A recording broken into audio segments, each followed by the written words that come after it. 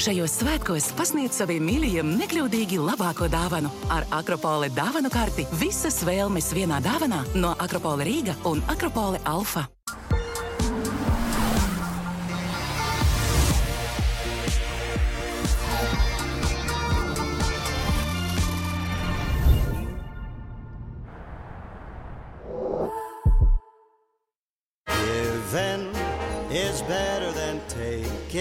Ideālā dāvana, kura ļauj svinēt Ziemassvētkus, tikai tev raksturīgā stilā.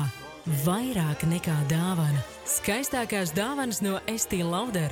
Meklē veikalos Douglas un e-veikalā Douglas LV. Seismic day in English football. It was brutal. We have to win. Stopping us, we do the impossible. Premier League. Premier League. Premier League. It's great. Ain't no stopping us, we do the impossible.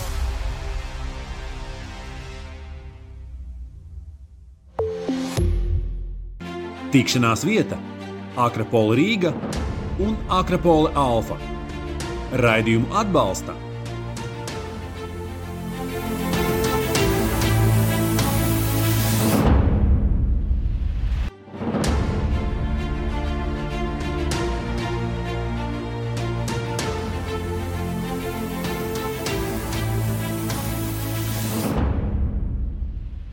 ka šeit tad ir jāatlaiž, zin kā, ir tie iemesli vairāk. Viens iemesls ir, ka slikti jāiet ķert spēli. Tas ir un tad smagas nakts ārpus sporta laukuma varēja ļoti labi pateikt, ka lielākā daļa no tiem, kas bija ilgāk uzkavējušies, viņi arī nāca pirmie, viņi arī paēda ekstra, viņi arī iesildījās ekstra, jo visiem jau, un tā arī izpaudās tā profesionalitāte, ka tu jau apzinies. Laika tev bija, kā saka, jārēc. Bet ir jau arī stāsti. Ar Adolfu un ģērties vienā ģērtvenī, tur vienkārši visu laiku ir jāsmējā. Un visu laiku bija interesanti, un mēs visu laiku gaidījām tās izlases. Visu laiku tu spēlēji klubā, bet tu gaidi to izlasi. Bija spēlētāji, kas fiziski vemž pie tā laukuma neko. Un pēc stundu, pēc treniņa viņi jau ir... bija tāda kafejnīca Kufernams, ja es nemaldos, un viņi jau sēž tur pie galda un ar aliem un ar visu pārējo, un nākamā rītā viņi atkal visi ir uz celiņa, atkal vemji. Un tā bija vienīgā reize dzīvē, ja godīgi mana vienīgā reize, kad es ierados, mums bija, man liekas, spēle bija agrāk kaut kādos 2 dienā.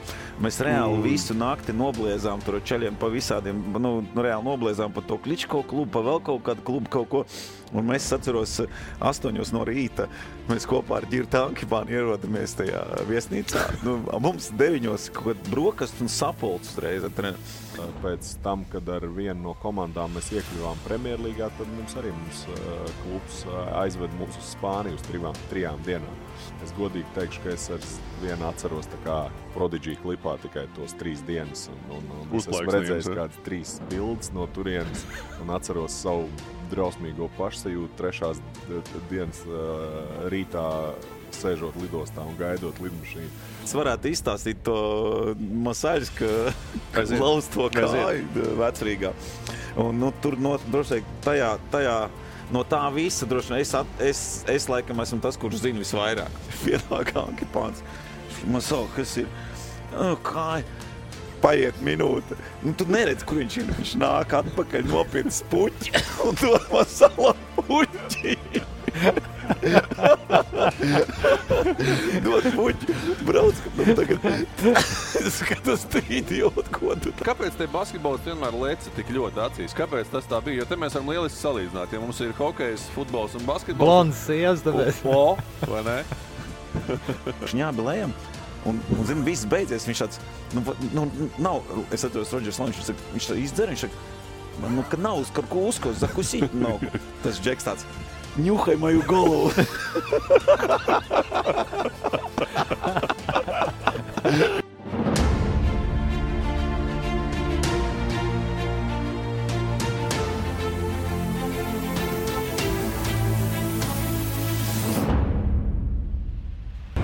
Prieks jūs redzēt vēl, kā saka, pirms gadu mīsa, tiekamies kārtējā raidījuma filmēšanā. Šoreiz esam iegriežušies veikalā kafejnīcā Lāča, un tas koncepts te tāds, ka tu te vari, principā, pagaršot visu, kas ir piedāvājumā veikala atnāca iedzer kafiju, to pēc tam visu smuki iesaiņo un tam līdzīgi. Tā kā, man liekas, ka lieliski iespēja. Kafija garšīgi? Jā, ne?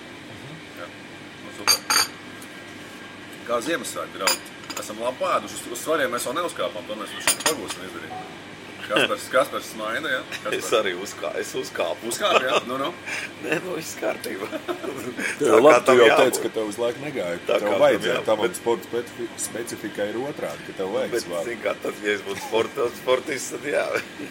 Nu, Jānka slēpo, to es redzēju, tur sastīkos. Vakar slēpojām meitu un 25. bija ar dēlu uz treniņu, tā kā jārāda piemēram.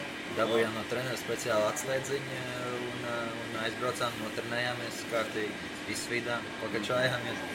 Vai labā sajūta? Labi. Mēs tēmas arī esam salikuši tādas svētku, pēcsvētku, vai ne? Un par to, kā ir trenēties, kā ir spēlēt pēc ballītēm, vai ne? Kad ir tas liekais svars, un tā muta varbūt ir sausāka, jā, nekā ierasts. Jā, mēs esam kaut kur bišķi pieskārušies, kad tāds baigi daudz tādas dienas nav bijušas. Jūs esat profi, visi baigi bijuši. Bet noteikti, teiksim tā, viena lieta ir, ka nākamā diena pēc ballītes, tas tāds varbūt tās uz jautājumu, bet arī tas, ka ir 2-3 dienas pēc ballītes, tas nav viegli. Es noteikti varēšu pastāstīt par to, kur ir tās obligātās ballītes Krievijā, ja, piemēram, uz kurām tev noteikti jābūt. Jaunais gads tā bija viena no obligātajām ballītēm. Ir ko teikt. Kaspars jums iepriekšējā raidījumā teica, ka Anglijā tas ir brīdis, ka piedzerties legāli, vai ne? Jā, Anglijā arī ir viena šī te legālā ballīte. Legālā ballīte. Bet labi pavadīts laiks jau ir kaut kas, ko asociē vienmēr ar profesionāliem sportistiem. Es neteiktu, ka tas kaut kad tiek izmantots ļoti ļaunprātīgi. Droši vien ir arī slikti piemēri, bet manā karjerā tādu baigi daudz nav. Bet man jau liekas, ka tas saistīts ar to, ka sports palīdz tev būt ļoti jaunam garā. Līdz ar to arī gribās dažreiz arī pabalvoties. Tā ir, basketbols arī ballētā bijuši, vai ne? Jā, man liekas, ka... Labi, pietāpamies, varbūt arī nedaudz raidījumam, neizstāstam visu uzreiz tagad.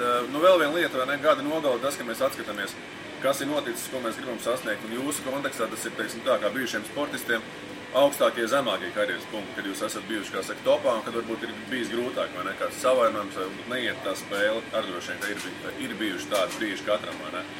Tagad tos mēs ašana atcerēsimies. Jā, droši. Tā kā es domāju, ka vēl pa kafijas, kā saka, malkam, vēl pa, kā saka, biezpienu maizītē vai kanēļu maizītē, kas mums te katram ir.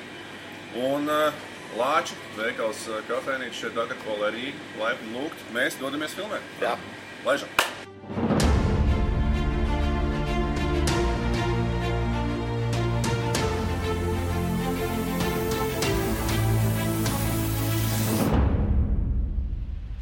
Laipni lūgti sporta sarunu šovā Eksi. Tiekamies mēs noslēdzošajā reizē vēl 2022. gadā Akrapola Rīga maigajās pietiekami izpišķotajās vēl Ziemassvētku noskaņās, vai ne? Un mēs jau kafejnīcā pārspērām, cik tur kurš ir, kā saka, kilogramus pielicis, pīrāgus apēdis. Un, jāsaka, laikam jau tādi izēšanās svētki tie bija. Vismaz manā gadījumā 2 kārtīgas paēšanas dienas tās bija. Kā jums? Arī? Bez tā jau nevar. Bez tā jau nevar. Jāni, tu? Jā, diezgan aktīvi. Tev futbols beidzās, tu varēji uzēst, vai ne? Nav, jā. Nav man pārāk daudz tradīciju tādu, kas ir igadēji, bet pārējais Ziemassvētkos noteikti ir viena, kas nāk līdz no gadu uz gadu. Kaspars tieši vakar bija ierakstījis, kad kuņas pieredzes katru stundu tagad ēst. Labi, šo sajūtu mēs cenšamies pārnest arī uz to raidījumu, vai ne? Iedzeršanas, pārēšanās un tam līdzīgi, ko mēs jau iepriekšējā raidījumā skārām, kā jūs to esat, teiksim tā, kā jūs esat baroti, kā jūs esat dzirdināti un tam līdzīgi, vai ne? Cik grūti, sarežģīti ir spēlēt, trenēties pēc ballītēm, un es esmu pārliecināts, ka jūsu, kā saka, pieredzē tādi pasākumi ir bijuši. Mums ir viens čalis, kā Valters nosauc no tusētāja paudzes, vai ne? Tā kā tas ir neizbēgami šis nosaukums un zīmoks, vai ne? Tāpat futbolisti, vai ne, varbūt nedaudz klusāk, tik publiski nav bijuši. Hokejs ir šur tur iznācis. Mēs no vienas paudzes, 2 paudzes vienlaicīgi pamanīt nav iespējams. Tad viņi paņēma visu spotlight, un mēs varējām mierīgi izklaidēties. Pa mums rakstīja. Mēs varējām paklusu. Ļoti labi, Klau, par šiem spotlightiem runājot. Kāpēc te basketbolisti vienmēr leca tik ļoti acīs? Kāpēc tas tā bija? Jo te mēs varam lieliski salīdzināt. Ja mums ir hokejs, futbols un basketbols. Blonds sievas, tāpēc. Vai ne? Kas vēl? Kāpēc? Jo man ir kaut kāds savs skaidrojums. Padalāties jūs varbūt ar saviem skaidrojumiem, un pēc tam mēs ar savu arī padalīšos. Kā jums liekas, kāpēc tā? Vai jūs to, kā sakat, civilizēti un klusņām darījāt? Ja? Viņiem patika tur privātajā dzīvē un kas jaunā būtu uz vāka?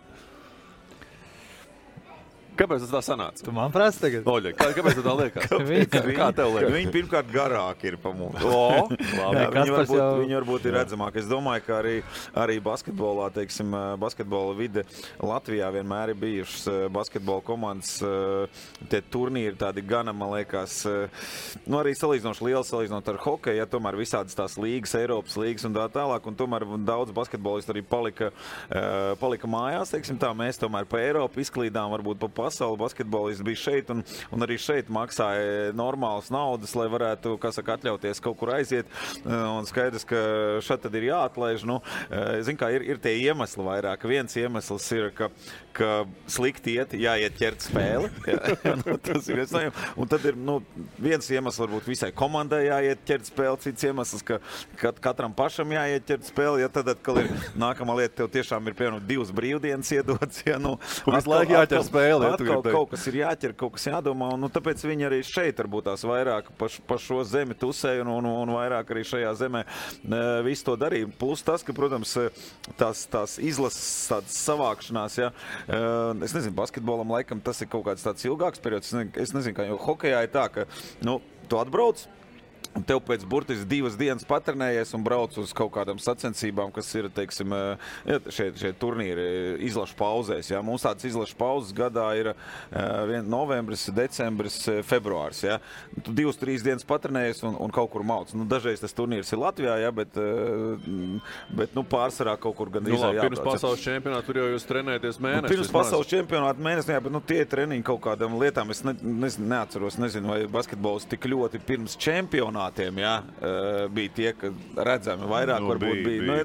Arī tas bija noteikti, jā, bet, es nezinu, varbūt basketbolā ir tas ilgāks periods un tad kaut kā apnīkas. Mēs esam izvēlējušies kā runas personu šodien Oļegs Raukini, izvirzam runāt par iedzeršanas tēmu, bet mazliet papildinot.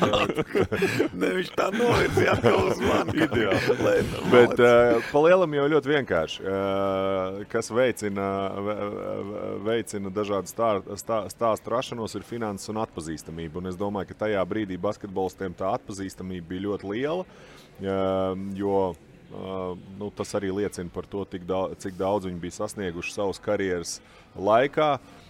Un finanses, jo basketbolisti bija laikam viens no retiem sporta veidiem, kas spēlējot Latvijā varēja arī labi nopelnīt, un līdz ar to finanses atpazīstamība, viņi bija tādi vietējie superzvaigznes. Kurš viņus pazīst? Viņiem kaski ir. Es ar Sarokinu pirmo reizi ieraudzīju bez kaskas 2 mēnešu atpakaļ. Tā ir.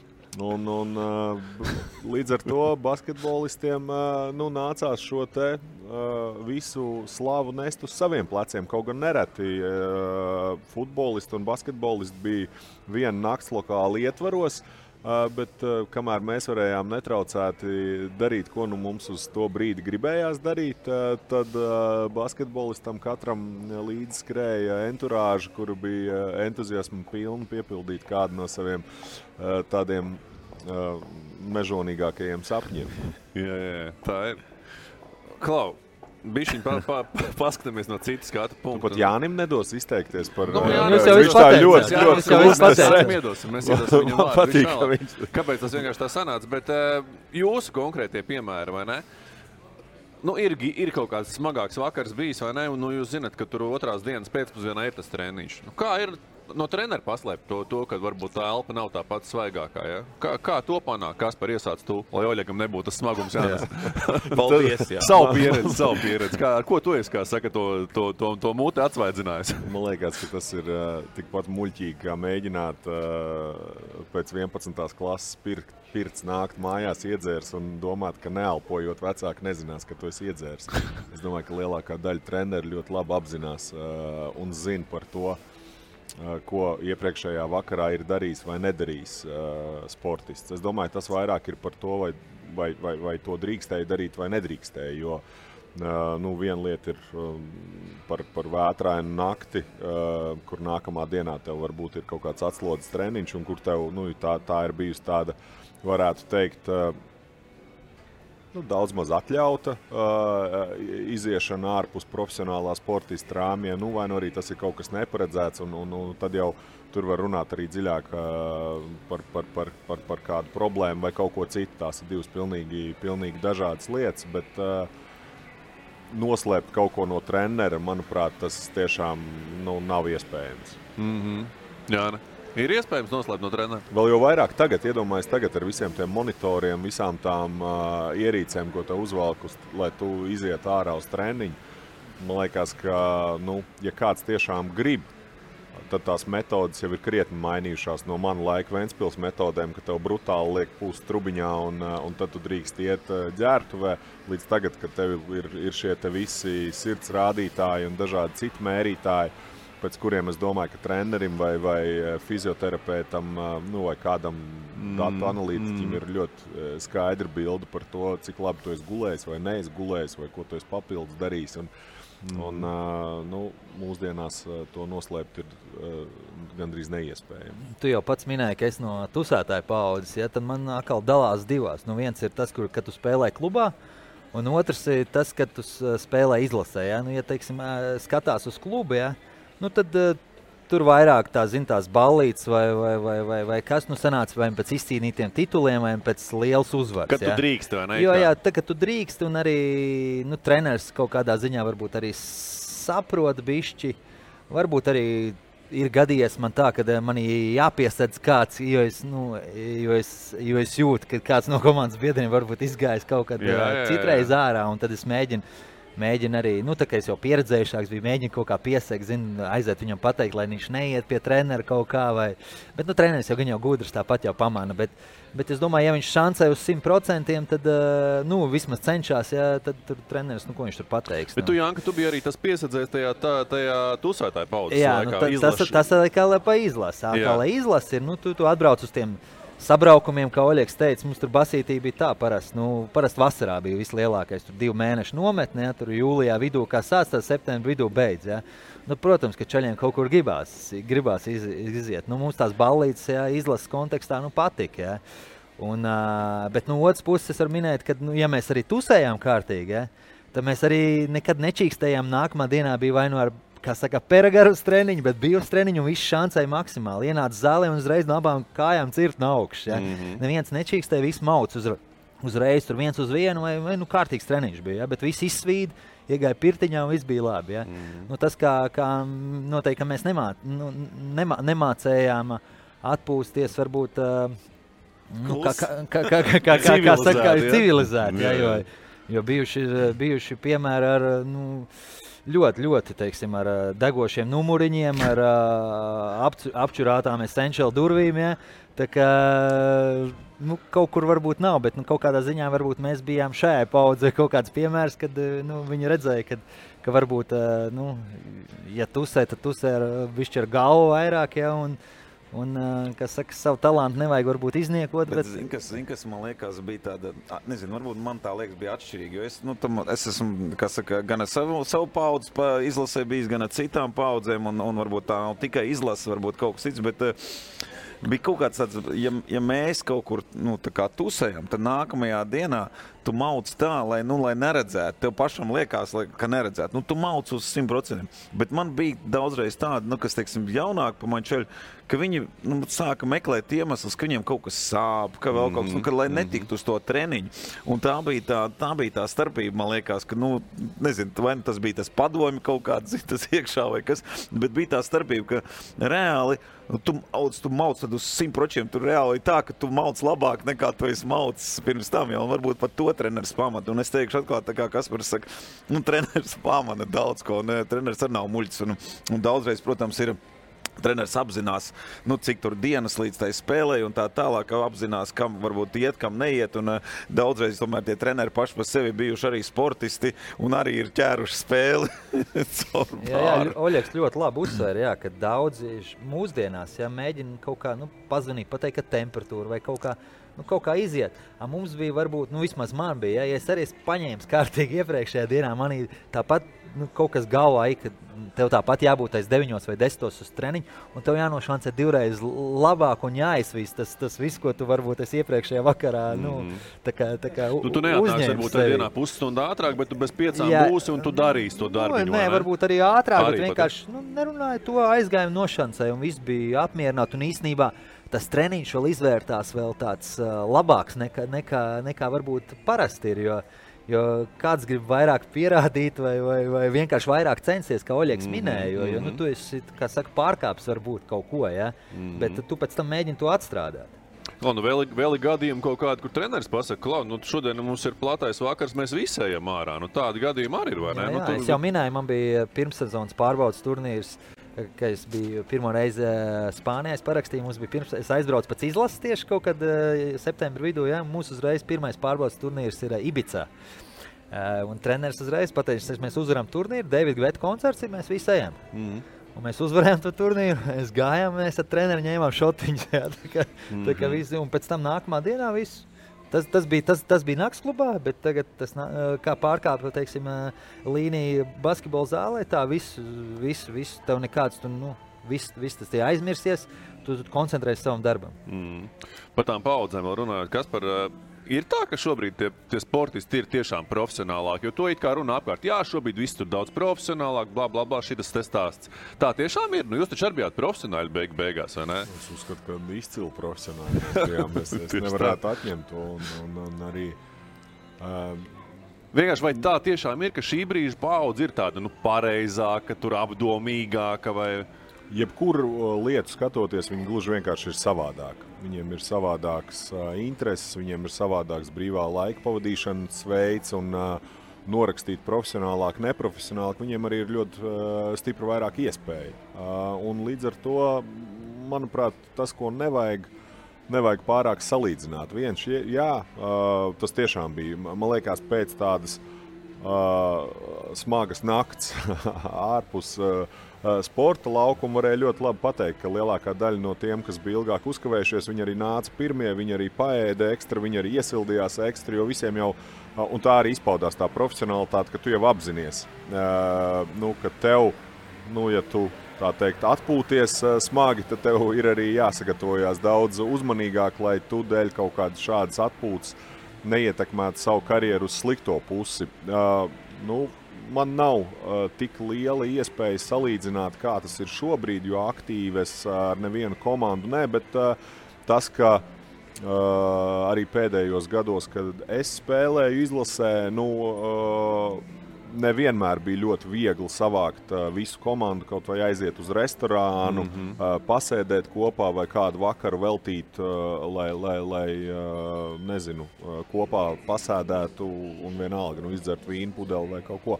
Tas ar gadiem noteikti, bet to arī varbūt, ka tās ir vienkārši paudžu atšķirības, kuram gribās ar manīm veca onkuli, kurš tagad stāstīs, kā kādreiz bija labāk iet un dzert vīnu, viņi labāk izvēlās iespējams kaut kādu savu to loku un, nezinu, spēlē kompjuterspēles vai kaut ko citu. Tā kā es domāju, ka profesionalitātes ziņā tā atšķirība patiesībā nav tik daudz. Atšķirās metodas, iespējas, pieejamība, arī atspoguļojamība. Kādreiz mēs varējām darīt miljonus lietas, un neviens nemaz to nevarētu pamanīt. Tagad, lai kāds basketbolists iziet ārā, es domāju, ka gan Essential durvju kameras būtu uzfilmējušas viņas, gan beigās katram apmeklētājam ir kamera līdzi. Tā kā, Un klausies, un vēl viena lieta, ja mēs tā skatāmies agrāk, tā kā arī gan Kaspars, gan Jānis runāja par to, kā vispār agrāk bija sporta dzīvē, bija tās bāzes, bija tā reāli tā dzīvošana, vienkārši tas treniņu režīmi bija, nebija tā kā tagad, vajag brīvdienu, vajag šito. Agrāk jau nebija brīvdienas, reāli tev brīvdiena bija vienreiz mēnesī varbūt tās, tā globāli, un tu bišķi tā kā psiholoģiski atlaist, tagad ir visi profesionāļi un tā tālāk, kaut kāds brīdis, ka tu varbūt kopā tur dzīvo, bet tas pārsvarēja kaut kādos izbraukumos. Tu visu laiku dabū to psiholoģisko, ka tu aizēji mājās, tu nezinu, agrāk tā nebija. Agrāk bija daudzreiz, ka tev jādzīvo kaut kādā bāzē, tu dzīvo, vai tur reāli tā kā trenējies katru dienu, tur vispār tev nav nekādas pa lielam atlaides. Un tas tāds, un tad bez mazai jāsaka, ka tas tā profesionalitāte bija arī tas, ka tu atlaidi apmēram, varbūt, skatoties kādā līmenī atlaidi, bet, principā arī piekrīt Kasparam, tā arī parādījās profesionāli, ka tu atnāc uz to treniņu, ka tu esi un ka tu strādā, ka tu apzinies to, ka tev jābūt atpakaļ formā un tā tālāk. Un, protams, ka viena no lietām, kas mūsdienās ir, tas sports ir kļuvis daudz tāds arī, fiziski, tev būtu jābūt, varbūt vairāk, nevis vairāk gatavam, bet, ir kļuvis savādāks arī. Ne? Jā, piemēram, hokejs, ja mēs ņemam to pašu hokeju, noteikumi ir tik ļoti, teiksim tā, labvēlīgi tam, lai tu gūtu vārtus, un tā tālāk, lai būtu kaut kādi, tik ļoti labvēlīgi, ka beigās, ka mēs nemaz tā nevaram. Mēs nevaram teikt, ka tajā laikā bija labāk hokejs vai sliktāk. Ja tagad ir tik ļoti labvēlīgi noteikumi no hokejā, ka tev tiešām jāskrien baigā ātri, un tad tu varbūt jau tur kaut kādu naudu saņems apmēram. Agrāk, kad tev ieķerās čalis iekšā, tur tevi un tev jāskrien, bija savādāks tās lietas, un tagad tev jābūt ātram, tu nevari vienkārši tā kā atnākt, varbūt puspālī dažreiz, un paņemt ieķerties kādam tur ar nūju un slīdēt līdzi, bet tev ir jātiek ātrumā, līdz ar to tu nemaz nevar atļauties tā, tiešām kaut ko nenormāli tur ieraut. Ja man vajadzētu izvēlēties vai iet ārā vai tusēties ar kādu no tādas senākas paaudzes sportistiem, es noteikti izvēlētos viņus nekā tagad, jo man liekas, ka viņiem ir, viņi ir interesantāki bija. Tā bija daudz nepiespiestāka, neregulētāka un tāda spontānāka atmosfēra. Jā, viņi dažreiz aiziet līdz ekscesiem un varbūt lietām, kas liekas kaut kādas nepieņemamas, bet katrā ziņā caur šiem ekscesiem bieži vien arī radās komandu kolektīvi. Piemēram, man aizbraucot spēlēt uz Ventspili, es atbraucu no Zviedrijas, kur vispār reti, kurš ar tevi sarunājās, visi tikai sasveicinās, hei un hai, un ar to arī tā interakcija ar komandas biedriem lielākā daļā laika beidzās. Un tad tu atbrauc uz Ventspilu, un tur treneris Grigačuks, protams, ultra ambiciozs, un mēs uzvarēsim čempionātā. Un tad tu saproti, ka 2 reizes nedēļā komanda pat starpsezonā, kur tev tiek skriets 3 reizes dienā un tie treniņi tiešām ir nežēlīgi, viņi pamanās vēl visi kopā piedzerties, bet tā ļoti nopietni. Un es domāju, kāds čempionu tituls, kādu vispār, te nav cerība. Es domāju, mēs neiziesim pat uz laukumu pirmajā spēlē šeit lielākā daļa. Jo es atceros, ka tu skriešanas treniņi Ventspilī uz tās vieglatlētikas celiņi, kur tur ir jāskrien tie viņi vaiprātīgie 400 metri, tur tās 20 reizes, vai kaut kas drausmīgs bija. Es neatceros tieši tos ciparus, bet bija spēlētāji, kas fiziski vemj pie tā laukuma neko. Un pēc stundu pēc treniņa viņi jau ir bija tāda kafejnīca Kupfernams, ja es nemaldos, un viņi jau sēž tur pie galda un ar aliem un ar visu pārējo, un nākamā rītā viņi atkal visi ir uz celiņa, atkal vemj kopā un atkal skrien. Un es domāju, cik vispār fiziski cilvēki šo var izturēt, bet es varu teikt, ka no tāda komandas gara viedokļa, tam visam, kam mēs izgājām cauri, beigās kaut kāda daļa noteikti bija tai saliedētībai, kas bija radusies. Es gan nevienam to neieteiktu, jo tas tiešām bija es varēju turēt līdz droši vien varbūt 1/50 daļu no tā visa,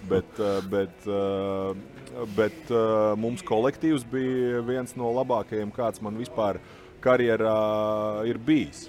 Un mums bija katru reizi, es atceros, Grigačuks ienāca ģērbtuvē pēc katras brīvdienas, jo viņš zināja visu, ko dara. Mums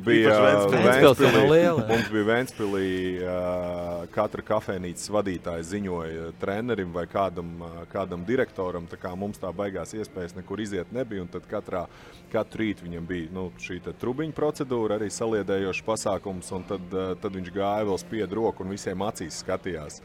Vēnspilī, man liekas, ka Žiga pirmajā sezonā stāstīja, ka tev pilsētas iedzīvotājiem maksāja, vai tie bija 50 lati vai kaut kas tāds tajā laikā, ka tu varēji, ja tu atnesi kaut kādu svarīgu informāciju par kādu no sportistiem, vai tie bija basketbolisti vai futbolisti tajā laikā, ja, kas bija tās divas top komandas, tad viņš dabūja tādu tā kā mazo bonusu. Ja tur kaut kāda tantiņa pateica kaut kādu svarīgu informāciju, tu atnes uz klubu un pateica, tur Kaspars Gorgs ir redzēts tur un tur tādā un tādā stāvoklī. Ja, te uzreiz piesnieks. Nu tā, es nezinu par piesnieku, bet es zinu, ka kāds no kluba vienmēr uzradās. Vienalga, salīdzinoši maz pilsētā.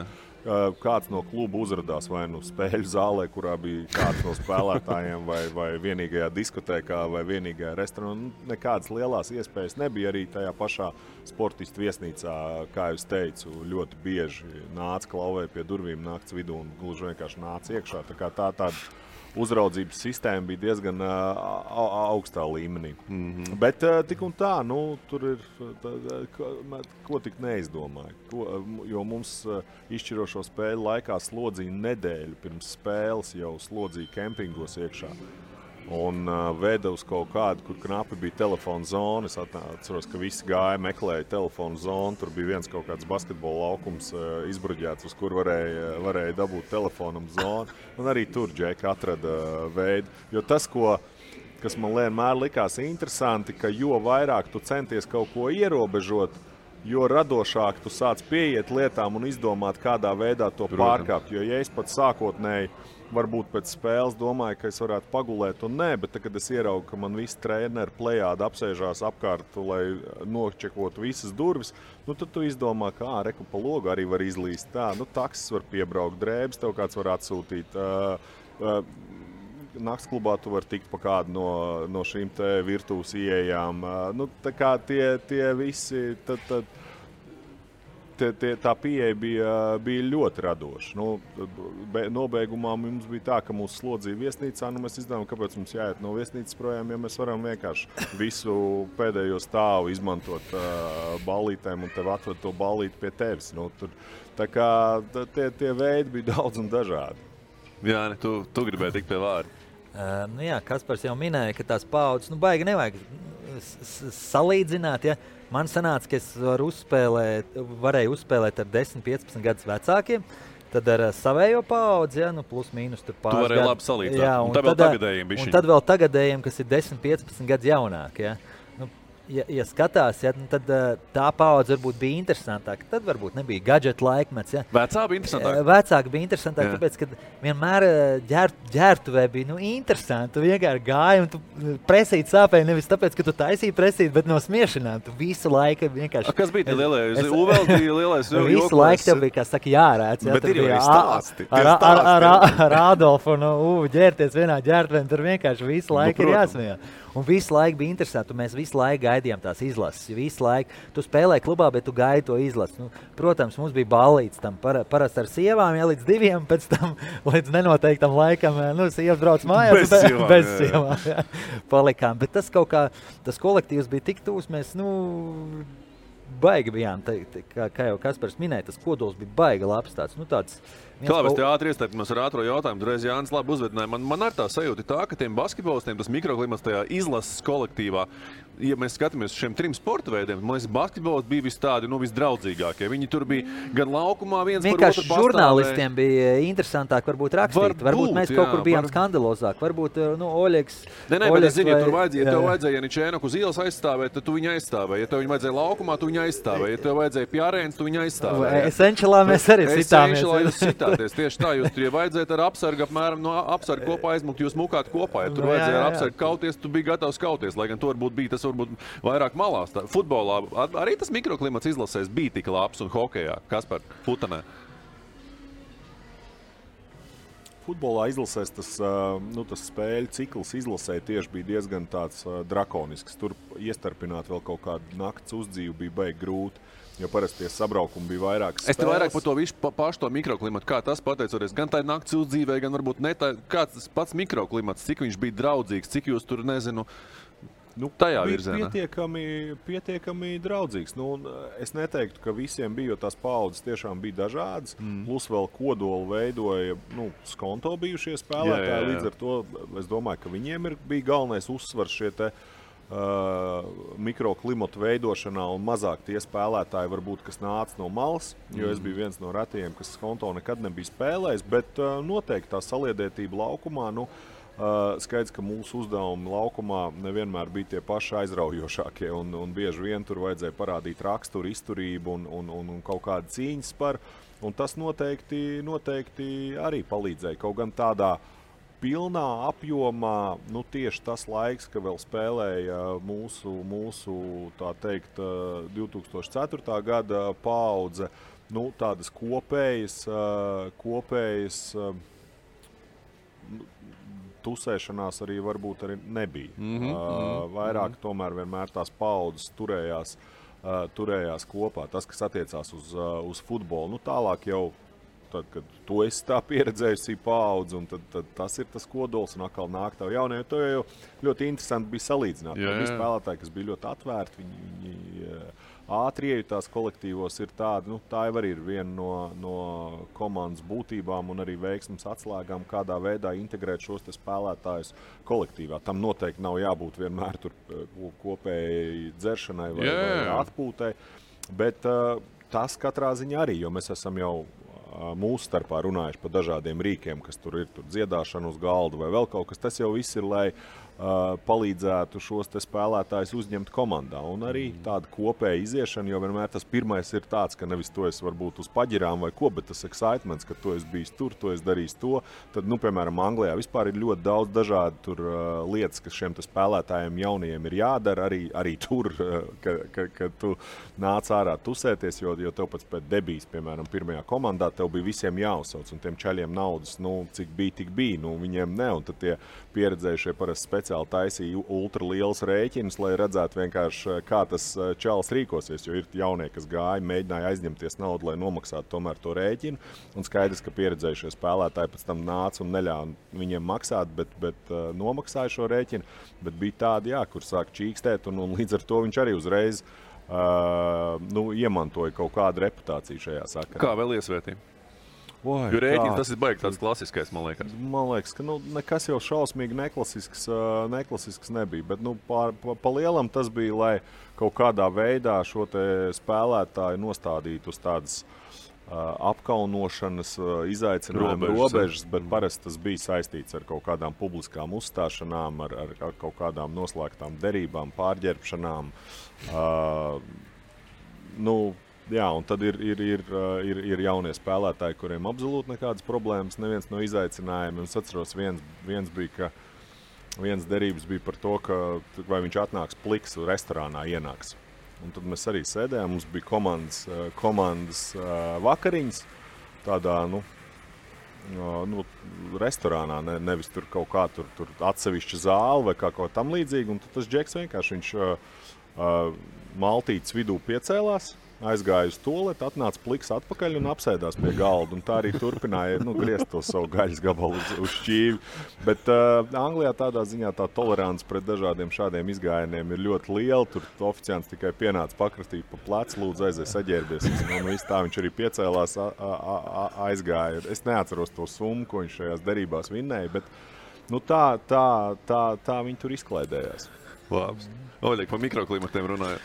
Jā, es domāju, ka, ja skatās uz mikroklimatu, tad tādā spēles laikā viss bija kārtībā un arī ģērbtuvē viss bija kārtībā, bet, protams, bija dažādas paudzes vienmēr gandrīz, un plus tas, ka tomēr hokejs droši vien arī futbols lielā mērā, bet tur ir tas, bija latvieši, bija krievi, un lai gan tas mums vispār nekad netraucēja, tādā ziņā, bet tomēr bija tādas paudzes, kas arī vairāk varbūt tās, bija tur, kas krievu cilvēks normālāk, tur ieraut latviešu nāca kaut jaunā paudze, tur tomēr, bišķi savādāk tā mentalitāte, tās mentalitātes bija savādāks, bet tāpat laikā kaut kādi tie izbraukumi, tās izlašu pauzes, tajās pauzēs bieži vien bija tā, ka mēs jau ēdām kopā, kaut kādā restorānā kopā, kaut kur aizgājām uz kādu bāru kopā, visi izsmējāmies kārtīgi un tā tālāk.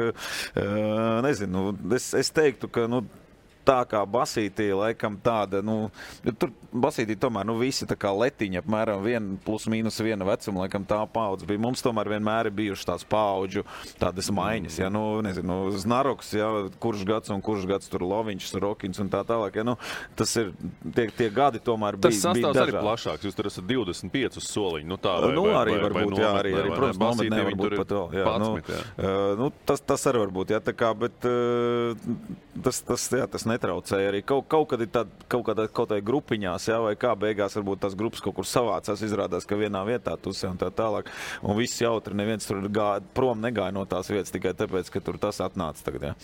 Tā kā, nezinu, varbūt, es saku, bija viss kārtībā, bet nebija tādi kopēji. Kopēji bija tādi zolīdie, tur restorānā tiešām kaut kur, jā, vai kaut kādā, nezinu, kino, vai kur mēs tur gājām, jā, tur vēl, tas tā. Pieņemamies pie kāda konkrēta stāsta, jā, mēs tad basketbolu sanāk, tā kā bišķi aprunājam šodien vairāk. Kas ir tās trakākās ballītes, kur tu esi piedalījies? 1, 2, 3 varbūt. Nē, es jau minēju, kad es pieredzējusi, kad numuriņš tiek, tā kā, mums bija turnīrs Turcijā, jā, un tad mēs, pēc turnīra, kā jau pieklājās, aizgājām tur, Horvāti bija arī un vēl tur, jā, bet, mēs tur palikām, kā saka, visilgāk. Un tad mēs, man liekas, ar Janu Čēnoku atbraucam kaut kādos 3 mājā, uz viesnīcu, jā, aizgājām gulēt, un es kaut kādos 6 pamodos, paļānis, kaut kas skan, kaut kas bļauj, un es tagad izēju koridorā un skatos, kaut kas kūpa dūmiem. Tur Istams Madradzes bija un iegāja tur numuriņā, jā, blakus, jā, un tur bija, tā kā, bija tur bišķiņi, čaļi pacentušies, tur bišķi pademolē, bišķi kaut kas dega, jā, viss bija salauzis, bet, tas bija varbūt kaut kādas, emocijas tajā laikā, tā atpūtās, Tā bija viena no, teiksim, tādām trakākajām, jā. Bet šis stāsts tā baigi labi simbolizē. Mēs arī Čēnoku atnācām 3, jā. Tu gan gribēji teikt 4, tagad to stundu patina atpakaļ, bet 3. Man vienmēr kaut kā īstenībā mierīgi, ja, ne? Salīdzinoši. Jūs arī salīdzinoši. Man kaut kā vienmēr bija tā, ka, kā tev bija vienkārši jāiet. Tur savādāk tu nevarēji, jā, tajā laikā. Bija kas palika, vai ne? Jā. Bet es vienmēr mēģināju kaut kā laicīgāk aiziet, jā. Ja tur vajadzēja dzert dzēri, jā, bet ja vajadzēja mājās, neaizgāja 7, aizgāja tur 4, 3, jā, jo tu zināji, ka nākamā dienā tāpat tev jāšancē, jā. Varbūt man nebija, varbūt es negāju līdz galam. Bet Palagu un Gultu dedzinātāji arī atnāca uz treniņu, otrā rītā vai neatnāca? Mums bija jābrauc mājās. Jūs bija tur Rēķins pēc tam atnāca uz Savienību. Rēķins, okay. Jā. Jā, un tad otrs bija, jā, kad bija Baltijas kauss, tas arī bija diezgan tāds patraks. Tad mēs arī, tā kā Oļegs tagad saģērbies tādās sarkanajā kreklā, ja mums bija treniņtēri.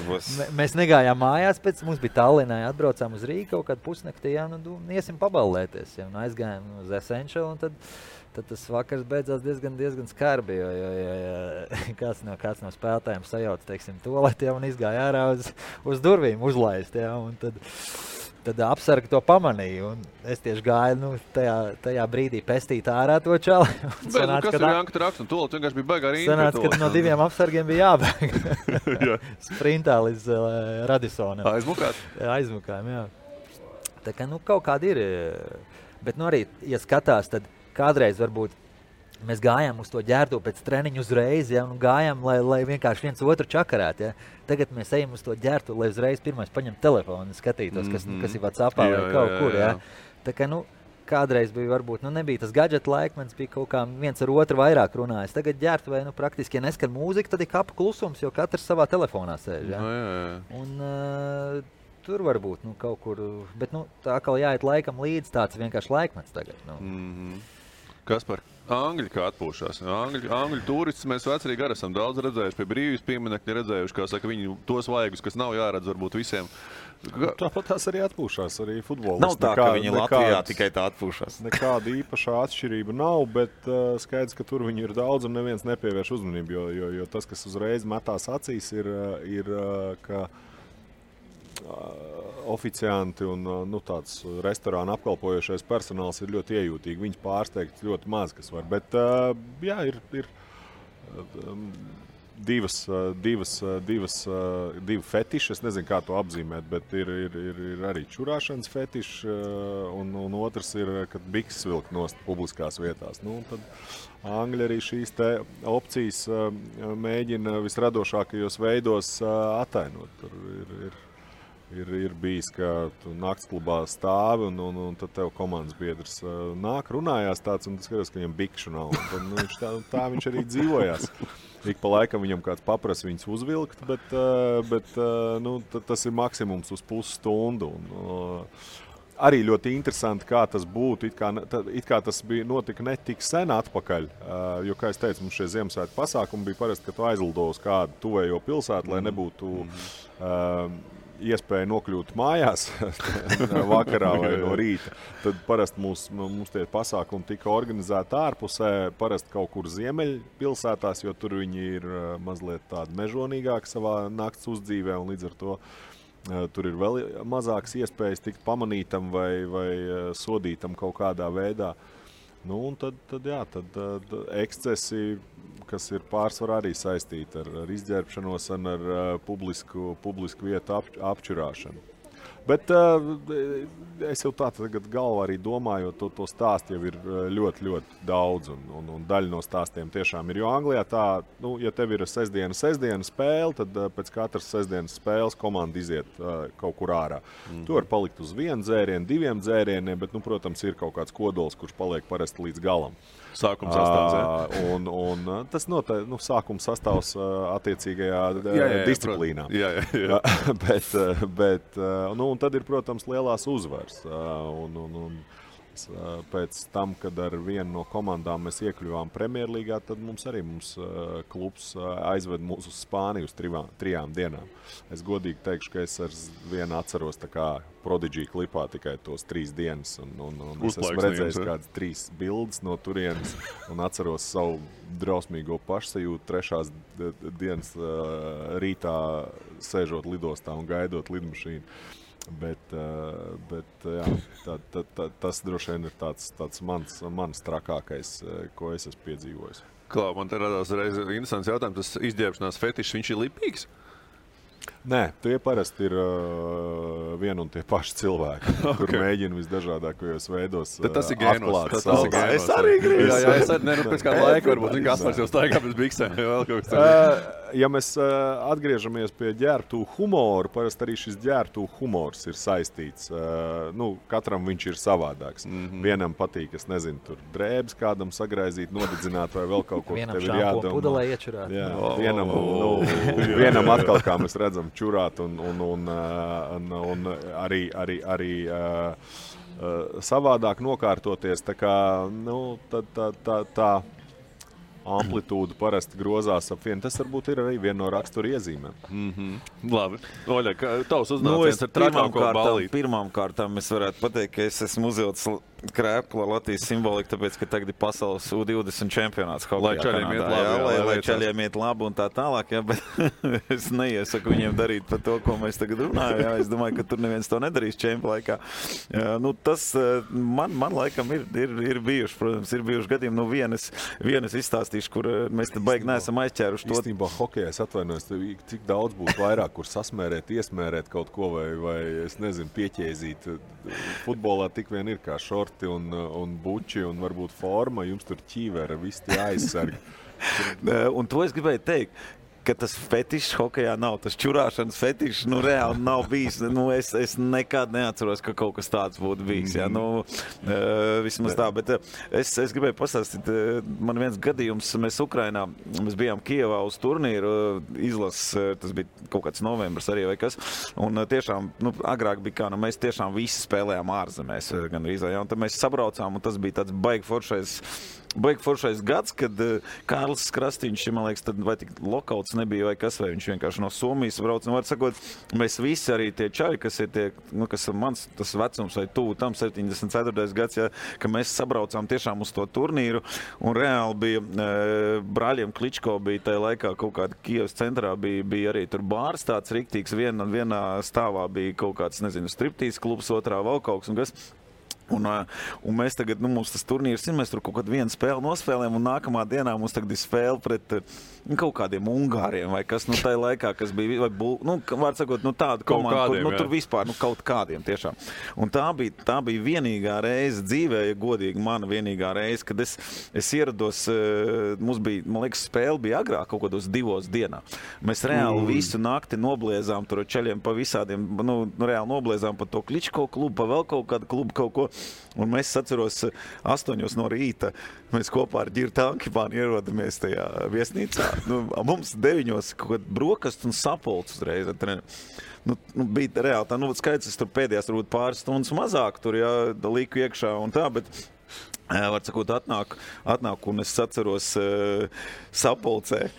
Mēs tā kā no istamiņas atnākam un reāli tā, ka sapulcē tāds garš galds. Galā sēž Beresņevs, un reāli visas vietas aizņemtas, un tikai tās 2, kas ir blakus viņam, tā kā vienā otrā pusē ir. Mēs abi ienākam, tu sēdi, tu tur neelpo, zini, kā, kaut ko tur, it kā viņš tur stāst, labi, ka tā sapulce nebija tik gara kā parasti, tur mauc kaut ko tur nodod, un tad vēl kaut ko tā kā, man liekas, beigās bez mazliet kaut ko pasauc, man bez mazliet, pakaļā būs. Bet, pateic kaut ko un tā, un viss kārtībā. Tas ir tāds viens gadījums, un tā bija rīktīgi jautrība, un tas bija tas variants, ka tu tiešām sabrauc kopā, čeļi sabrauc.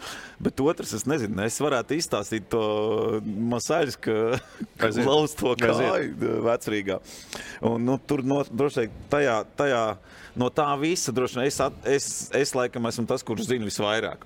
Jo mēs bijām, var sakot, kur tu no Magdana agrāk saucās, kas bija tas Pepsi. Tur prasām reku pie basketbols. Jā, bija tas Pepsi forums, un šitas te Bulciņam bija, kā viņš saucās, tas bārs. Roxy tur bija pretī. Madhouse. Mēs bijām te Madhouse. Mēs bijām Madhouse, mēs, kas saka, nodevām, un kā, te būs vēl tas jautājums viens, jā, treneru atļautais un neatļautais, jā, variants. Un, Šuplers laikā treneris bija, mums, nezinu, gāja spēle vai negāja, vai mēs gājām ķert spēle vai ko, bet, var sakot, treneris bija atļāvis, ka, varat visu komandu aiziet, nodod.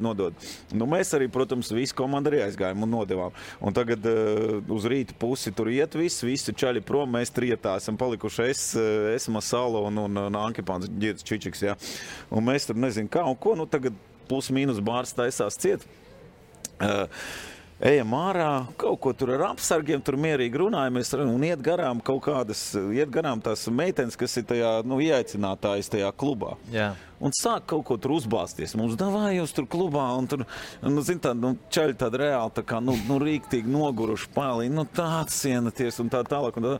Beigās kaut ko vārds pa vārdam, nezinu, kāds kaut ko pagrūda, vai kas man liekas, kaut ko viņš tā kā, taču beidz, prom, un tā pagrūž, un tad tā, un garām iet kaut kādi 5 čaļi, arī aprījušies tādi rīktīgi, un tie ieraug, kaut ko, un tā meitene tur kaut ko meitene grūž, vai kas, un tie čaļi, tur meitene apvaino, un šie iet, tā kā, un nāk tagad, sākās tāda cīņa, teikšu, pat īsti kautiņš nebija, sākās cīņa. Pirmkārt, Ankipānam, man liekas, viņš bija tādā pālī, viņam, man liekas, vienreiz iešauja pa muti, viņš arī nokrit tur. Viņš tur kāds 3 minūtes guļ, un tagad Masaļsks, viņš tur tagad laužās ar kaut kādu džeku, abi divi nekādi. Pagaid, ko tu skaties? Es nezinu, ar kaut ko grūstījos vai ko, bet es tā kā redzēju malā, es kaut ko, apsargu, zinu, ka Artura mēģināja tur. Un viņi tagad tur kaut ko grūstās, un tiešām viņš tagad krīt kaut kā jocīgi uz savas kājas, un var sakot, tas kautiņš tur beidzās, tur kaut kā, tas nebija īsti vairāk grūstīšanās, neviena ziluma, man liekas, ka nebija, bet tas Ankipāns guļ tur kaut kur 3 metrus tālāk guļ. Un tagad skats tāds, tagad Masal tāds, viņš tāds, bļāviens, kāja. Es viņam, da labi, nomierinies, kāja tev, nekas tev tur nav. Zin kā, un viņš tagad guļ, un tagad, neko tur, un nāk kaut kāda, tie tagad čaļi aiziet, tur apsargs kaut kā, tur tās meitenes arī ir prom. Un nāk garām kaut kāda, nezinu, Masal tur reāli guļ, viņš saka, viņam sāpes, klausies, toči sūdīgi, un tur kaut kāda meitene atnāk. Zini, tur blakus puķis tirgoja agrāk. Tagad ir varbūt arī, tur puķis tirgoja agrāk. Un tagad Masaļskis, viņš guļ, mēs viņam tur, kas tev to kā? Viņš saka, Saroka, baigies sūdi, baigi reāli. Es saku, labi, gan jau būs kārtībā. Saucam tur taksi, kaut ko saucam taksi, kamēr taksis brauc tur kaut meiteni arī viņam, kas tev Edgar un tā un šitā. Pienāk Ankipāns. Man saka, kas ir? Kāj? Paiet minūte. Tu neredz, kur viņš ir. Viņš nāk atpakaļ, nopietnas puķi un dod man salam puķi. Dod puķi. Brauc, ka tagad skatos tu idioti, ko tu dari. Un tagad, kā tas taksis izsaukt, zin, kā viņš tur īsti, piebrauc klāt municipālā policija kaut ko, zin, tur arī kaut kāds kautiņš, laikam viņam arī paziņots, vai kas, šie piebrauc kaut ko tur sāks kaut ko runāt. Es saku, nē, večeri, ka mums taksis, mēs braucam mājās, viņu ved mājās, viss kārtībā. Un es iesēdos ar Masaļsku, aizvedu mājās viņu, bet viņš nevar paiet vispār, viņu tā kā ielikām tajā taksī, viņš nevar paiet, aizbrauc viņam, tur viņš dzīvoja kādreiz pie tā Zemitāna tilta. Un reāli. Es nezināju, kur viņš tur dzīvo, kurā stāv, vai kas, es zvanu viņa sievai, tur sazvanīju, un, nezinu, trešais, es reāli no tākša viņu izcēlu, uzliku uz pleca, uznesu augšā, jo varbūt lifts bija vai nebija. Man sajūta tāda, ka es kaut ko kļūdījos ar stāvu vai ko, es tur gāju kājām, es viņu nesu. Un es atceros, es viņu tā kā tādu maisu sievai atnesu. Sieva, kas ir? Kas es saku, nekas pāries, nomet lejā. Un no rīta aizēju mājās, guļu. Reāli kaut kādos 12. man tas telefons zvana. Man reāli no Dinamo vadības zvana. Kas jūs tur, kur jūs? Es neko nesaprotu, kas notiekās. Var sakot, bet jā, Edgaram tad, man liekas, terminēja to līgumu. Jā, bet principā treneris bija atļāvis iet. Ja tā rausījos. Oļai, man tev tikai viens jautājums, ne? Tu tagad to visu tik detalizēti izstāstīji. Kā to visu atceries? Ja jūs bijat palikuši, kā saka, top 3 līderi, tur? Varētu būt, ka es kaut ko samudē. Es nezinu, es godīgi sakot nezinu. Es daudz ko dzīvē tiešām neatceros, bet es nezinu, kā šitas te ir palicis atmiņā. Es nesaprotu, kāpēc es nebiju. Es nemaz tā baigi, man liekas, neturu to alkoholu. Salīdzinot ar Ankipānu, es vispār esmu amatieris. Tur cits var kategorēt. Bet es nezinu, kāpēc. Tā kā, laikam es kaut kā tur bišķi sabalansētāk beigās sēdēju, bet jā, atbildības nasta tev atsvaidzināja. Bija labs. Ir kaut kas vēl spilgts, varbūt kāds konkrēts, jo šis bija tiešām spilgts. Jāni, ir vēl? Nē, man ir, kā es pirmo reizi piedzēries. No. Nē, mēs bijām jaunie 3 muskateri, es Čēl un Jani Čēnoks, mums bija tāds, man liekas, 17 gadi bija, jā, mēs izbrauciens uz Lietuvas turnīru pirmssezonas, jā, Igors Miglnieks treneris, zinu, vecie tur Saņa, kas tur vēl bija, aizmirst, kas tur vēl bija, jā. Ivars Liepa, jā, tur vēl kaut kas, un aizbraucam Tauregē bija turnīrs, jā, nospēlējām tur. Un tagad pirmās dienas vakarā, vai iziesim ārā tur uz Zaļumeni, uz Zaļumvaldu. Labi, aiziem. Mēs zinām, jā, un neesam vēl tā, normāli dzēruši. Tad Saņa Valters mums mēģināja, iemācīt, jā, tad mēs šo te to šņabīt no kakliņa ņēmām. Mēs, normāli paņēmām, jā, un gandrīz vēl tur ar lietuviešiem izkāvāmies tajā Zaļumballē, un tad bija visam tas stāstam beigas bija tādas, kad mēs pilnīgi nost bijām visi. Es neatceros par tiem abiem, bet es biju pilnīgi nost, jā. Pirmo reizi tā kā piedzēros tā ritīgi. Aizved mani uz to numuriņā, nākamā diena arī bija sapulcs un tieši mūsu numuriņā. Es no rīta pamodos, viss bija, kā saka, iznācis ārā, kam bija jāiznāk ārā. Jā. Attīries, jā. Attīries bija pats. Un sapulcs bija pēc stundas. Tad tie abi jaunie man, kā saka, mēģināja kaut kā savākt. Un, un tad sapulcs bija, viss bija ok, bet tam bija stāsts, kad es pirmo reizi biju spēlēju, Janis Čēnoks, viņš man pasaka, Bļāns, vecīt, tu esi tik zils. Ķipēc spēlēju, viņš saka, tu esi tik zils, Bļāns, tev kaut kā. Es atceros, man tajā spēlē vispār, es kļūdījos, nevarēju iemest neko, viss bija slikti, jā. Bet, tā bija, kā saka, pirmā reize, kad es piedzēros. Ļoti labi. Kaspar, izšaut uz savu, un tad es domāju, ka mēs varam likt trēku punktu šai tēmai. Es pat nezinu, jo atmiņa man pa dzīvi nav laba, bet pa tādām nakts uzdzīvēm viņa noteikti ir vēl sliktāka, un daudz stāsti droši vien Tā kā mūs noteikti klausās ģimenes un bērni ir ārpus tiem vecuma cenziem. Bet ne, tā pirmā saskarsme ar manis iepriekš minēto šo te legālo iziešanu iedzert kopā ar komandu bija, es atceros, jo mums bija ir šo te sociālo pienākumu kalendārs Anglijā, kur tev tiek atzīmēti šie te pasākumi, kur tev obligāti ir jāapmeklē slimnīcas un katram ir jāsavāc noteikti skaits šo. Un pārējot uz Queen's Park Rangers, pirmais gads, tādu varētu teikt, pirmo reizi esmu tāds pilnvērtīgs komandas spēlētājs, jo Blackpoolē tas viss bija tāds ļoti ātri, 1,5 gadi, pussezona atnācu, īsti tur tā neko, un tad otrā sezonā vairs jau neviens tev nepievērš uzmanību, jo tu jau esi bijis, bet tad Queen's Park Rangers bija tādi, kur es iepazinos ar visām šīm te futbola specifiskajām lietām, kas ir ap futbolu, un tur es atceros, mums bija šie sociālais kalendārs, un es viens no pēdējiem, kurš attopās, ka tāds vispār ir, un tev ir jāatlasa tie datumi, un es skatos, labi, man tur salika to vārdu, es nezināju, ka tāds ir, man salikts vārds ir. Un man tie daži tādi džeki nāk, kaut ko tur pasit, bet es tā īpaši nepievēršu uzmanību. Un tad es sapratu, ka viens no tiem kalendāriem ir tieši pēc šīs te Ziemassvētku balles kopā ar komandu, ka man ir jābūt nākamajā dienā pa dienu, man liekas, ka kaut kādā pirmsskolas izglītības iestādē, kur man ir zāles priekšā jārunā ar bērniem. Un tās Ziemassvētku pasākums izvērtās tāds, ka es kaut kur dušiem ap 7-8 atklemberēju mājās, bet es vispār neesmu tāds šausmīgi izturīgs tajā dzeršanā, un viena no specifikām man ir šausmīgi slikti nākamajā dienā. Es nevaru, piemēram, aiziet tur uzlāpīties vai vēl kaut ko. Man tāda opcija nepastāv, jo tad gluži vienkārši viss, kas iekšā, tikpat ātri ir ārā. Un es jau tā kā sēžos taksī un saprotu, ka būs grūti. Es braucu uz to bērnu pasākumu, un es apstājos laikam 3 reizes, lai paelpotu svaigu gaisu. Un brauciens bija krietni īss, un es atnāku, un tur arī, tas ir decembris. Krietni arī iekurināts, lai ir patīkamāk, un es stāvu tajā pilnā zālē ar tiem bērniem un mēģinu dalīties tajā savā pieredzē, un es atceros, ka es tikai ik pēc 10 minūtēm my apologies izgāja ārā, turpatās pavēm pie durvīm, nāca apakaļ iekšā un turpināja runāt ar bērniem, un tas bija tāds pēc tā pasākuma un pirmās pieredzes ar šo te legālo Ziemassvētku pasākumu vienmēr es kaut kādā uz rīta pusi atcerējos šo atgadījumu, un tad tas bija tāds mans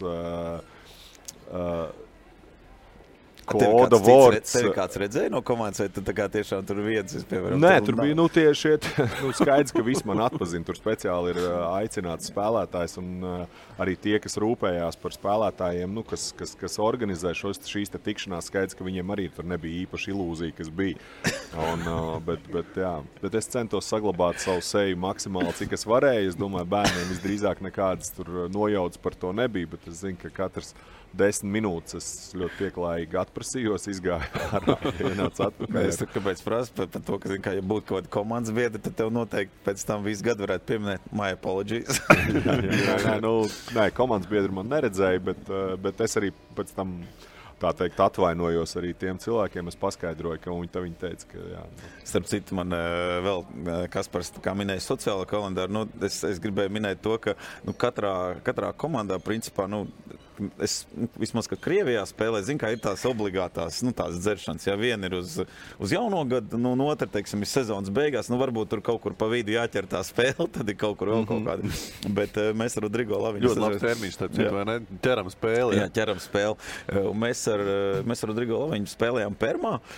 Un tad mums tur bija divas ballītes, tātad tas jaunais gads un sezonas beigas, kas man atmiņā ir, un uz jauno gadu uz jauno gadu ballīti.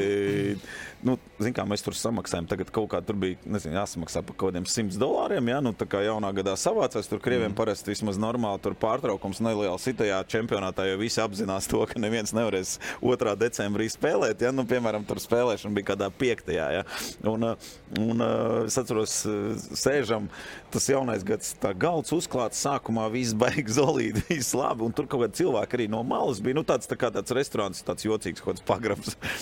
Un es atceros, mēs tur pabeidzam visu, nekā vairs nav uz galda, vienkārši nekā. Un tagad tikai šņābis. Un tagad tur kaut kāds lietuvietis, kaut kāds vietējais tāds pusmafiožņīgs vai kas tur tāds. Un to mēs tur dodam iekšā. Un tagad, un reāli, tā kā šņābi lejam.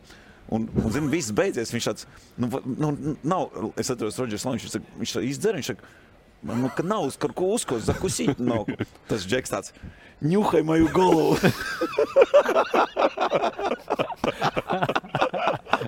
Viņš iedod viņam macu. Jā, beig labi. Aņelgot fetišu. Tas bija labs, tas bija ņuhaj maju голову. Bet tad sezonas beigās, mums tāda 2 sezonas beigās bija vispār drausmīgi. Mums bija tā kā, tas pēdējais, tas kodiens. Tagad visi čaļi atvadījās viens no otru un tā tālāk un paliek 3 dienas līdz lidmašīnai. Un mēs kaut kādu tādu sūdu dzērām.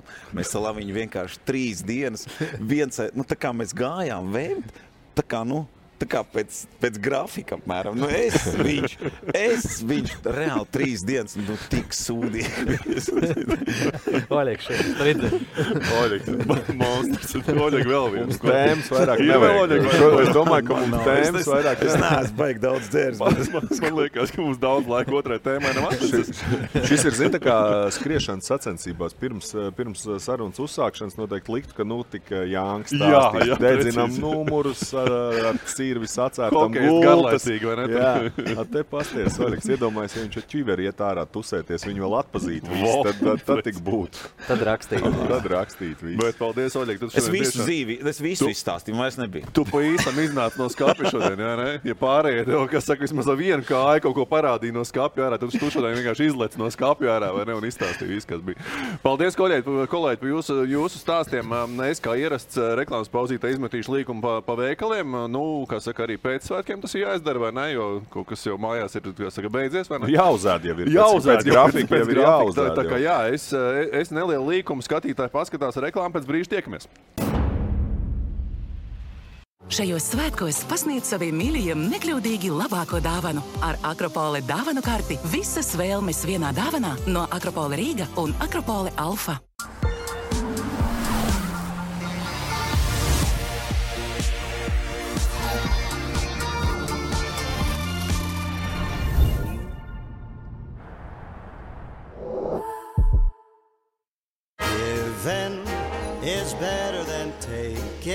Ideālā dāvana, kura ļauj svinēt Ziemassvētkus, tikai tev raksturīgā stilā. Vairāk nekā dāvana. Skaistākās dāvanas no Estee Lauder meklē veikalos Douglas un e-veikalā Douglas LV. Seismic day in English football. It was brutal. We have to win. Ain't no stopping us, we do the impossible. Premier League. It's great. Ain't no stopping us, we do the impossible.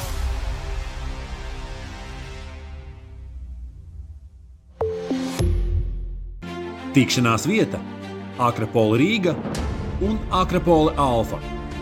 Raidījumu atbalsta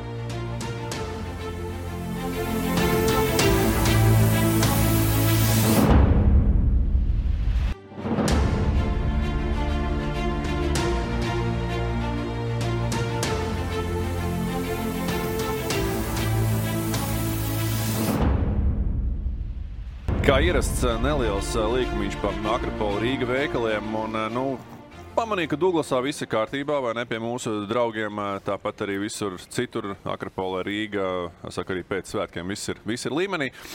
Kolēģi, otrā tēma varbūt tāda nedaudz kompaktāka, nedaudz tāda, mierīgāka, gribētos laikam teikt, varbūt smieklu būs mazāk nekā pirmajā tēmā tas bija, un tur droši vien ar Oļega stāstiem konkurēt diezai varēsim, vai ne? Bet gadu mīja ierasti ir tas laiks, ka mēs atskatāmies uz to, kas mums ir sanācis, kas nav sanācis, un te es varbūt nedaudz tā pārfrāzējot un ielacot šajā tēmā, jūsu karjeras augstākie punkti un zemākie punkti. Un te būtībā jau laikam to diskusija ir krietni vien mazāk. Katram vienkārši pa tādam varbūt spilgtam brīdim, kad bija labs brīdis karjerā un varbūt netik labs. Sākam, kā ierasts ar labo. Oļeg, tavs top brīdis tavā karjerā, augstākais karjeras punkts. Kā tu pats uzskati, kā tu pats atceries, jūti un kā tu varbūt šobrīd to visu jau, kas saka, traktē?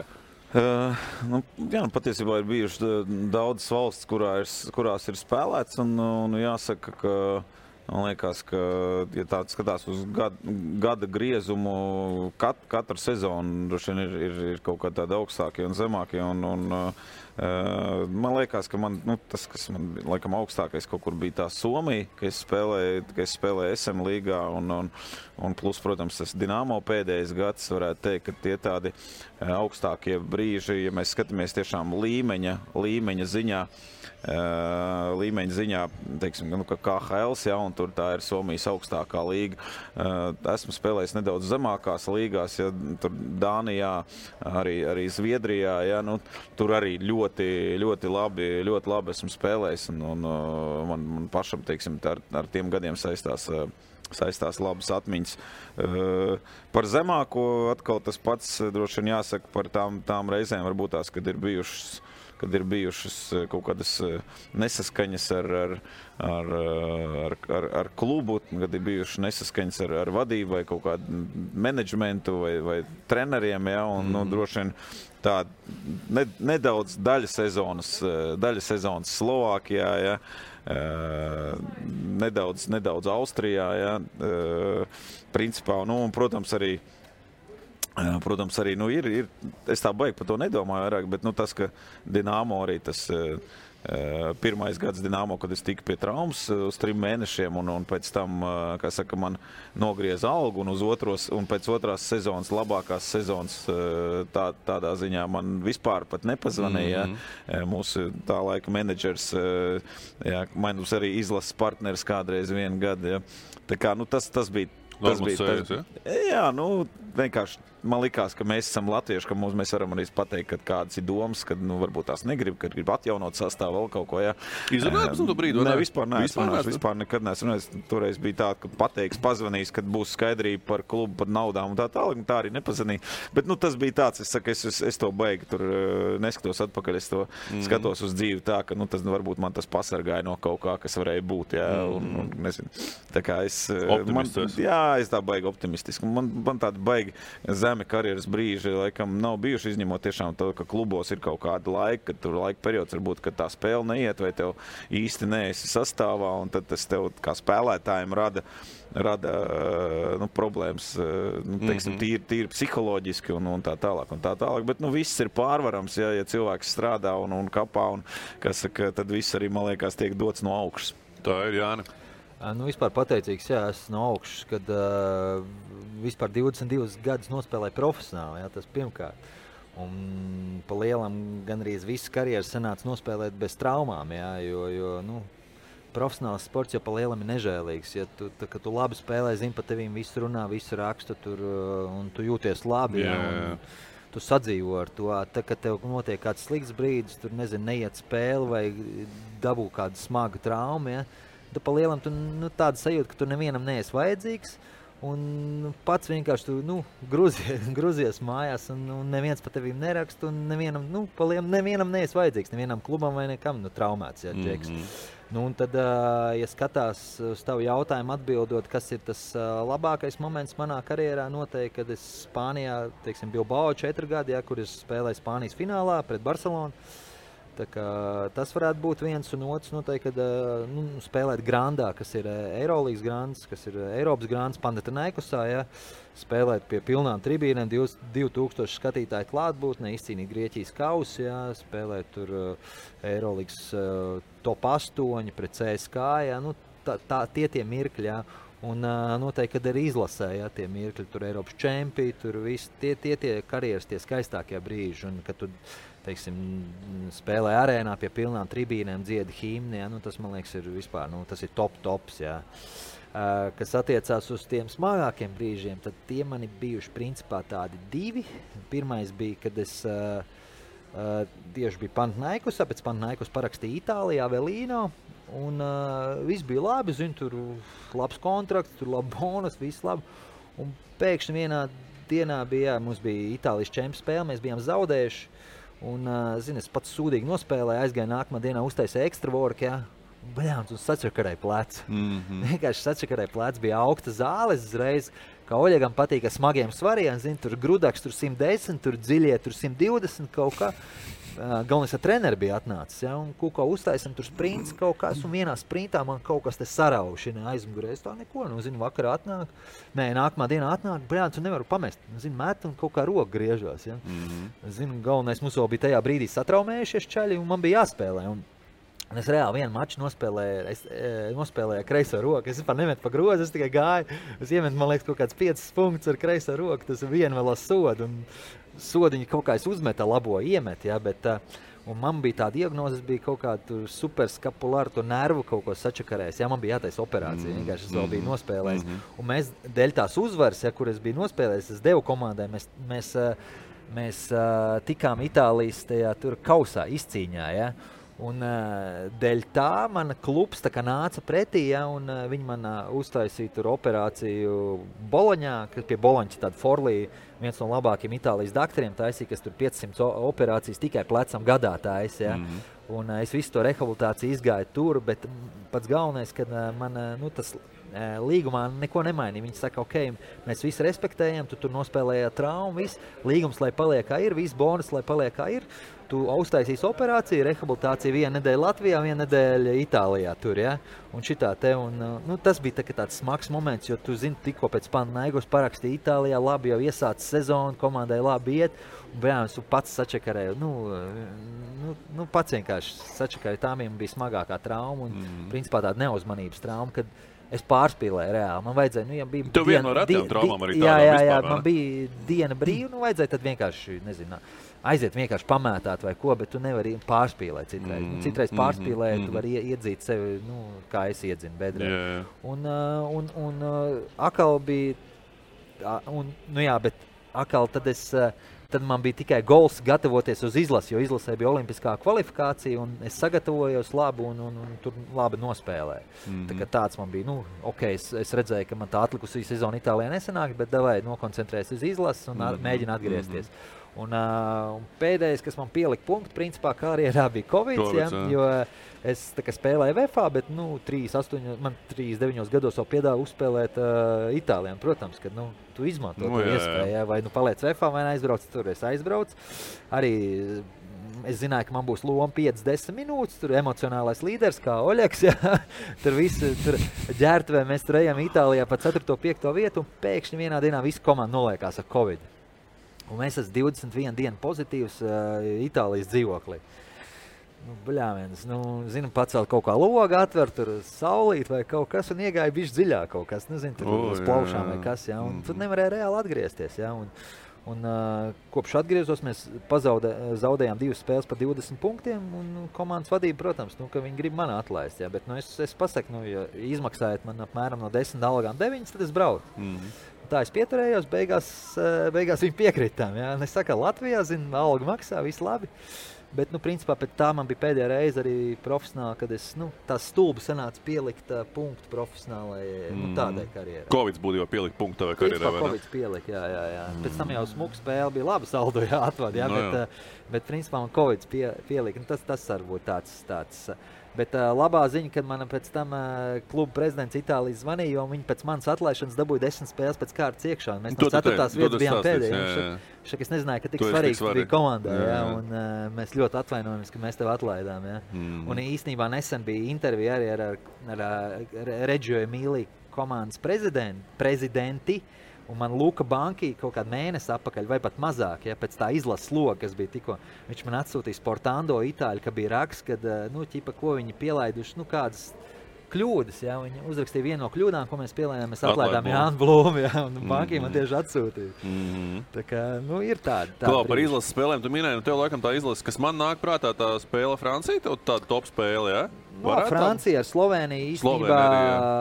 Ar Lietuvu, ka mēs 2007. gadā uzvarējām pie pilnām tribīnēm arēnā, ka Janičēnoks pēc man speciāli met sodiņu garām savāds bumbu izmet. Tā bija pārbaudas spēle tomēr. Tā bija pārbaudas, bet tā bija tāda pārpildīta arēna. Arī tā komanda pēc lietuviešiem tur nav ne pārbaudas, tur vienkārši jāuzvar. Tur nav pārbaudas spēles pēc lietuviešiem. Tas tāpat pēc hoķī, pēc ko ir derbijs.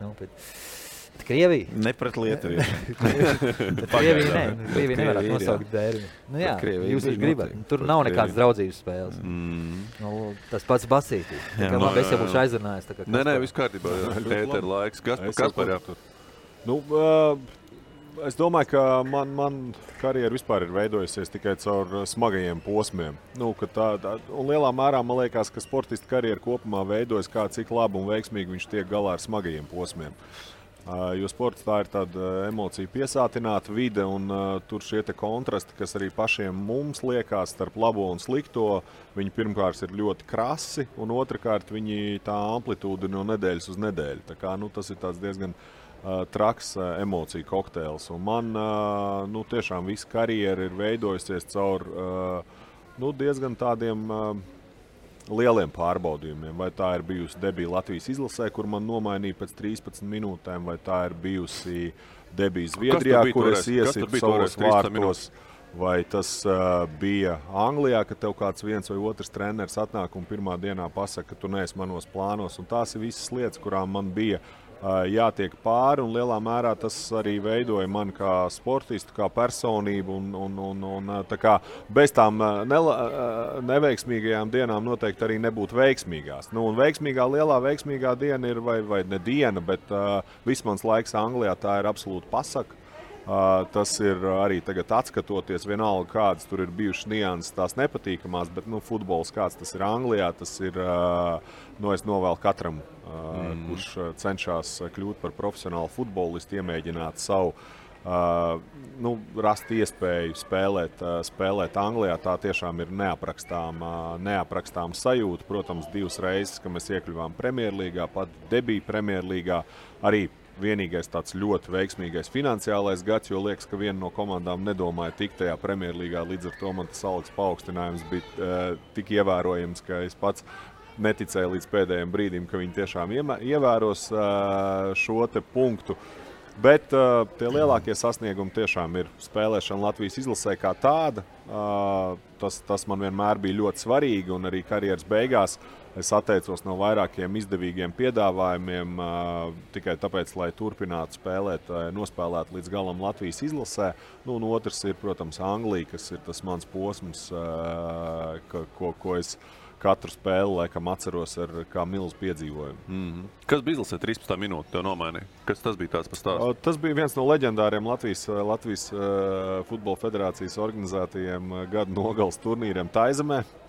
Un tur es aizbraucu ar iespēju debitēt izlasē, bet man debija noslēdzās jau pēc 13 minūtēm. Un pēc tam jau līdz nākamajai spēlē izlasē man bija jāgaida krietnes laiks. Labi. Par ko? Īsti man tādas atbildes nebija, bet es pieļauju, ka tā tagad ar tādu vēsu prātu domājot. Protams, ka vēsts prāts brīdī, kad tu atrodies Ziemassvētku un Jaungades laikā Taizemē un prom no ģimenes, un tu saproti, ka tu arī varētu vairāk laukumā nedoties. tad tas vēsais prāts tā bija ar viņu, kā bija, bet šobrīd ar vēsu prātu skatoties, es pieļauju, ka tie bija kaut kādi trenera apsvērumi vai taktiski, jo mani ielika pamatsastāvā pa kreiso aizsargu, kas nav mana standarta pozīcija, un es priekš kreisa aizsarga esmu krietni par garu un krietni par nemobili, sevišķi, ja mēs spēlējam pret komandām no Āzijas, kur parasti ir maziņi un mobili ir tas, kas viņi tieši arī ir. Tā kā pieļauju, ka tur arī kaut kāds šis te objektīvs iemesls bija, bet tas tā bija pirmkārt pirmā saskarsme ar nacionālo izlasu. Sociālā ziņā stāsti tur ir tādi, ko stāstīt nedrīkst noteikti. Un tālāk jau tas turnīrs baigi mums arī ievilkās patiesībā, jo sākotnēji mēs aizbraucām tā bišķi tur uzspēlēt, bet beigās palikām Ziemassvētku jaunogads. Atceros, ka mēs arī viss tas lielais rezervists soliņš bija, ka tās spēles bija nekādas. Tiešām gada beigas. Daži, kas spēlē Eiropā, ir atvaļinājuma laiks, Latvijā arī atvaļinājuma laiks, līdz ar to tas sniegums nav no tiem labākajiem. Un es atceros, ka viss vārds, man liekas, guva Gats Kalniņš tur 100. un kādās minūtēs, kur viņš tika izlaists laukumā, viņš bija augumā kā 3 tie Taizemes izlases futbolisti kopā, saliekot vienu virs otru, un tad es atceros, ka viss komanda tā, jā, un tad pie sevis. Vēl jāpaliek tajā Taizemē vēl. Tad mēs tur iestrēgām uz diezgan ilgu laiku. Cik tā bija, kad tu debitēji? Es neatceros. Tas bija īsi pēc, jo es netiku iekļauts sastāvā uz Eiropas čempionātu. Pēc Eiropas čempionāta 2004. gadā liela daļa šo te līderu beidz savu karjeru izlasē. Tad bija daļa, kas, protams, nevarēja uz šādu te plezīru Taizemē aizbraukt, vai viņi nelaida komandas. Manuprāt, tas bija 2005.–2006. gads.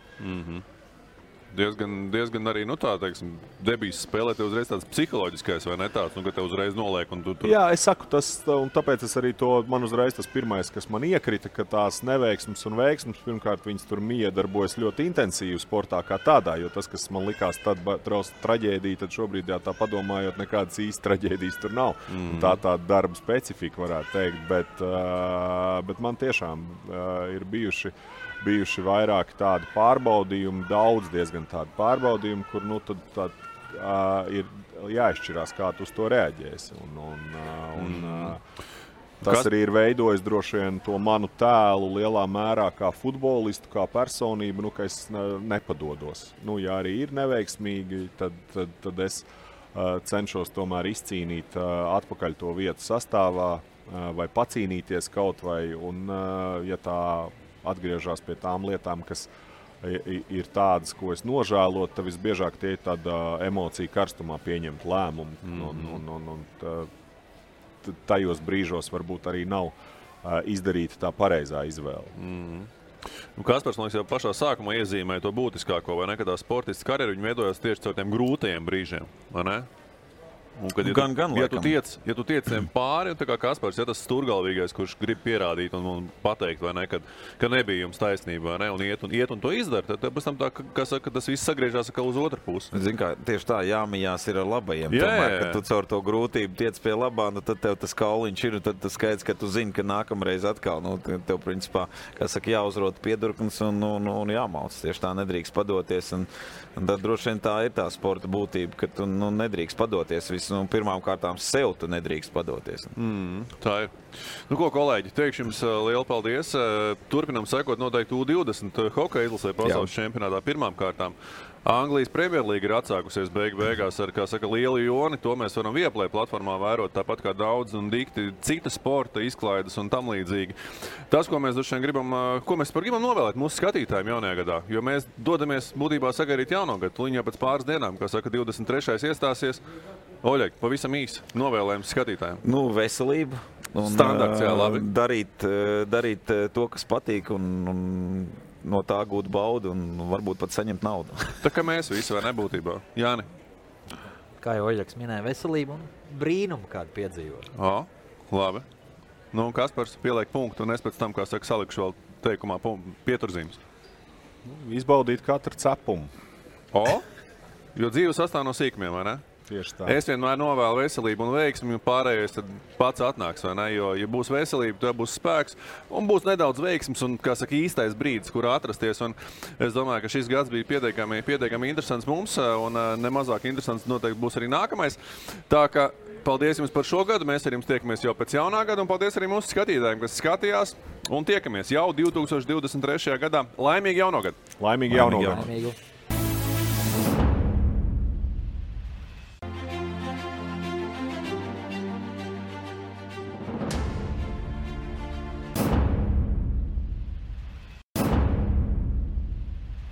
Šajos svētkos pasniedz saviem mīļajiem nekļūdīgi labāko dāvanu ar Akropole dāvanu karti. Visas vēlmes vienā dāvanā no Akropole Rīga un Akropole Alfa.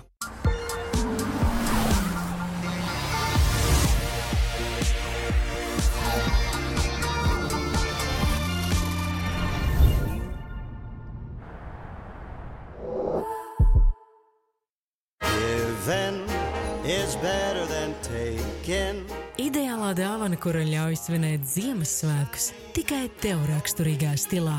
Vairāk nekā dāvana. Skaistākās dāvanas no Estī Lauder. Meklē veikalos Douglas un e-veikalā Douglas LV. Seismic day in English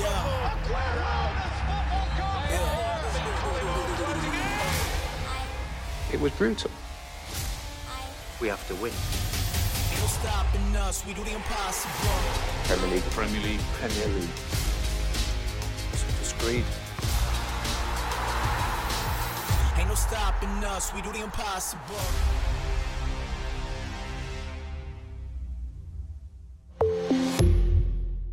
Tikšanās vieta Akropole Rīga un Akropole Alfa. Raidījumu atbalsta